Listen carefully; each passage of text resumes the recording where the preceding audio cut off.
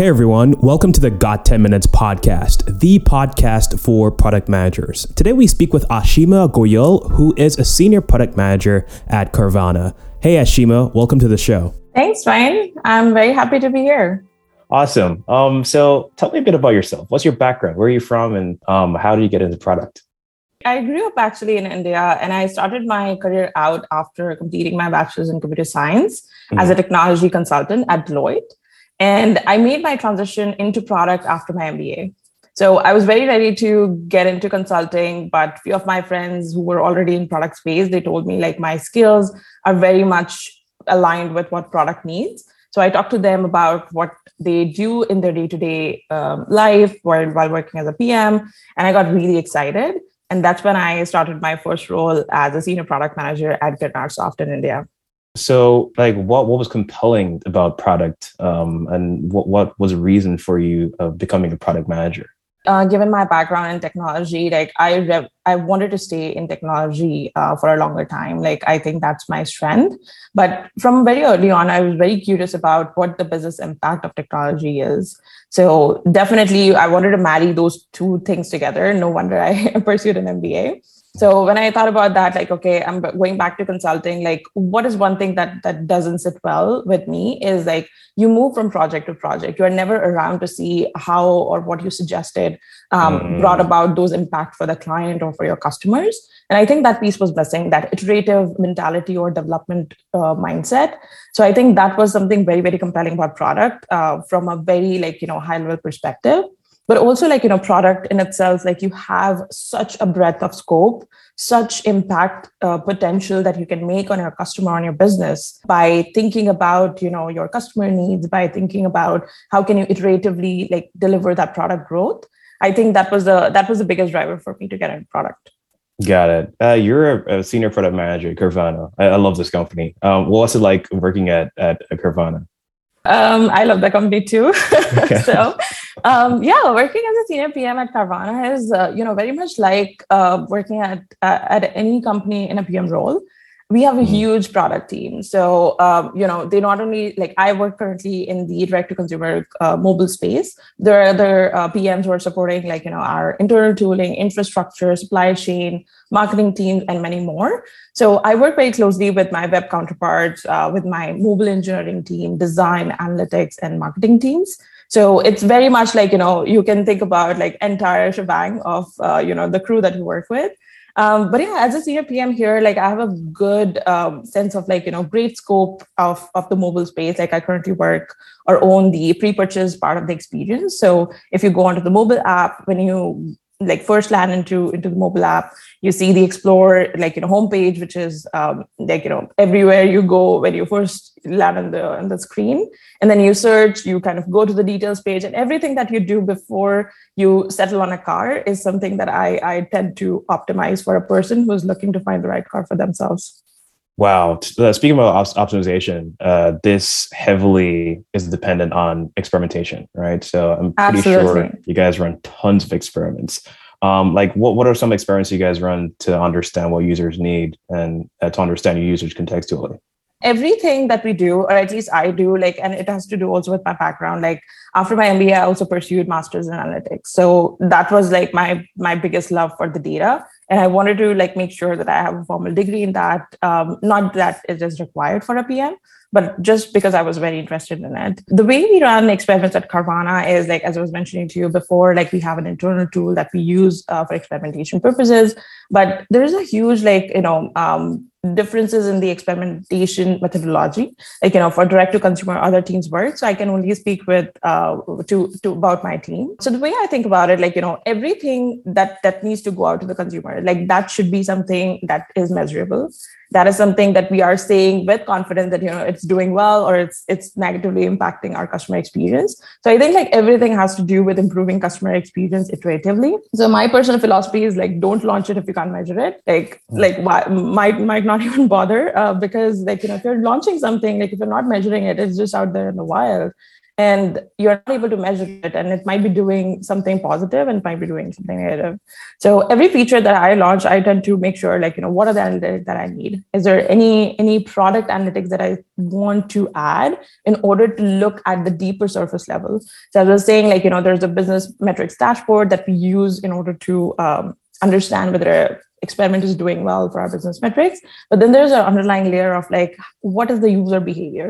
Are we creating, like, friction for some group of customers, or are we, like, taking that friction out? Are we creating more problems for, some other customers who we have not even thought about before? Like, looking at that user behavior and data, it has, like, in the B2C world, like, you have so many data points, like everything that you have that user is doing on your website or app, you can measure that. So definitely there's a plethora of, like, data points that you can look at, create a story about the customer journey into your product. But that's how I think about it. Like, can we go to that granular level to see whether we are doing something to solve their pain points, or are we creating more for them? Got it. So when it comes down to just understanding deeply what people need, their qualitative data does play a role in that. And when it comes down to understanding things at, like, on a wider level, sometimes you got to use quantitative as the main thing. How do you use both? And, like, what ways do you see it necessary to use either type of feedback? That's a great question. Like, as you can think about, like, Carvana is a big company. Like, everything that we are rolling out, we are also taking time to measure it. We are taking time to kind of, like, learn more about it, like whether the future was, positive or negative. So there is definitely an inclination to make that decision to roll that feature or that idea out specifically in an informed fashion. And how do you inform those decisions? Like, I look at pain point. This is my idea. This is my hypothesis. How do I validate that a little bit before I go and launch it out and put it in front of customers? So that's where the qualitative research kind of comes in. So I work very closely with my design counterparts, and we talk about, like, different hypotheses. Like, one problem can be solved in 100 million ways. Like, it's up to interpretation. But how do we know, like, these three ideas that we are trying to launch, they are the ones that matter most, and these are the ones that if we put in the customer, they are going to solve the problems for them.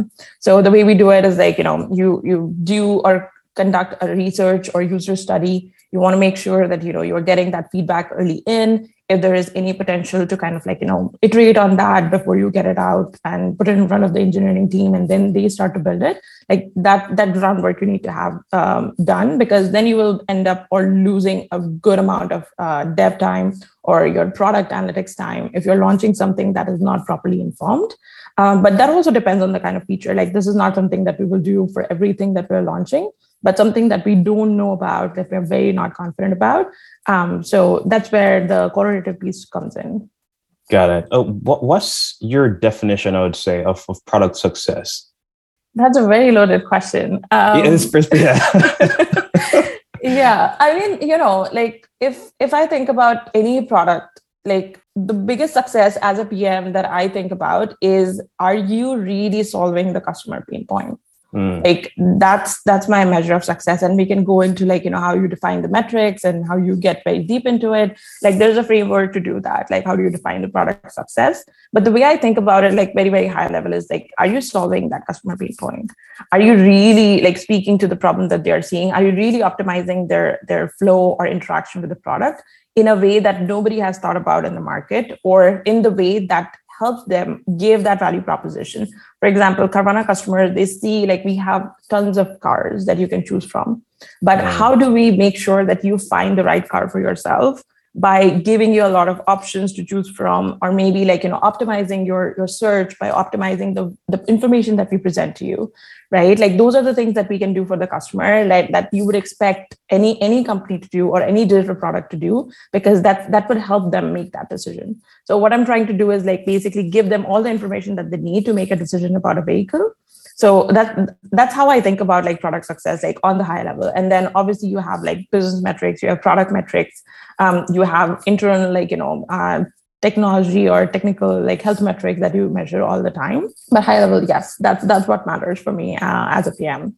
Got it. And speaking of that, like, what's one of the most satisfying things you do as a PM? I can actually say like that's most satisfying and challenging thing both at the same time. Like imagine like, you're a PM and you own like that big space of the product, and you're like, being pulled in different directions at all the time. Like, you might have run some certain experiments like last year, and some team wants to like, know what the outcome was and how did you do that. So you're probably like, searching your brain about like what happened then. You're looking into your reports to give them the right information. You might be preparing, a presentation for your leadership. You might be responding to the follow-ups on the PRD that you did, or some engineering counterparts. They're reaching out to you with some clarification. So these are like kind of the examples that I do on a daily basis. So you have to like very quickly context switch and be able to like, very focused and very succinctly answer those questions. So I think like that's very challenging. Like if you think about, if you do that like every minute of the day, and then on the top of that, you're doing your work, you're attending to like zillions of meetings. So that's why I said like it's very satisfying, because you're getting a lot accomplished in a day as a PM. So when you sleep at night, you're like, okay, I did a lot today. That helps me. Like, I am a very person like, who likes to do a lot of things at the same time. So that's why I say like it's more satisfying and challenging thing at the same time. Mm-hmm. And what's one of the one weakness that you've turned into your strength? One of the things that I used to underestimate the power of is emails. Like as we are living in the, Slack or internal like Microsoft Teams world, I think like we tend to underestimate that. Like, for example, like, I send out an email, or I want to share something about a product feature or something that I'm going to launch or I've launched already. And I send a Slack. That doesn't give everyone an opportunity to like dive deep into it, or gives the opportunity to like have that breadth of discussion. Just because like, let's say it's a channel, it's a public forum, they might have certain question that they might not be able to ask. Then it's like, okay, do I DM them? Do I start an email? Like it doesn't give that kind of opportunity to delve deep. I think the email is more like, where you have written down all your thoughts and you send out like a bunch of people and they can all chime in. And I do it like more often now, just to realize like, some people, they love to read their emails, and some people they just ignore it. So to make sure like, you're complementing both those audiences, like as you say, like you're looking at both the customer segments. I have started like sending out more emails in complementary to the Slack messages, or like, the DMs or like channel posts that I do. That's great. I learned so much about like what you guys do at Carvana. I love the company. Thank you so much for joining us, Ashima, and sharing your experience in the product management world. Thanks, Wayne. Very happy to be here. Awesome. And thanks for listening to the Got 10 Minutes podcast. To stay in touch with us, please follow us on Twitter, Instagram, or on the podcast app you're listening to this on right now. Take care.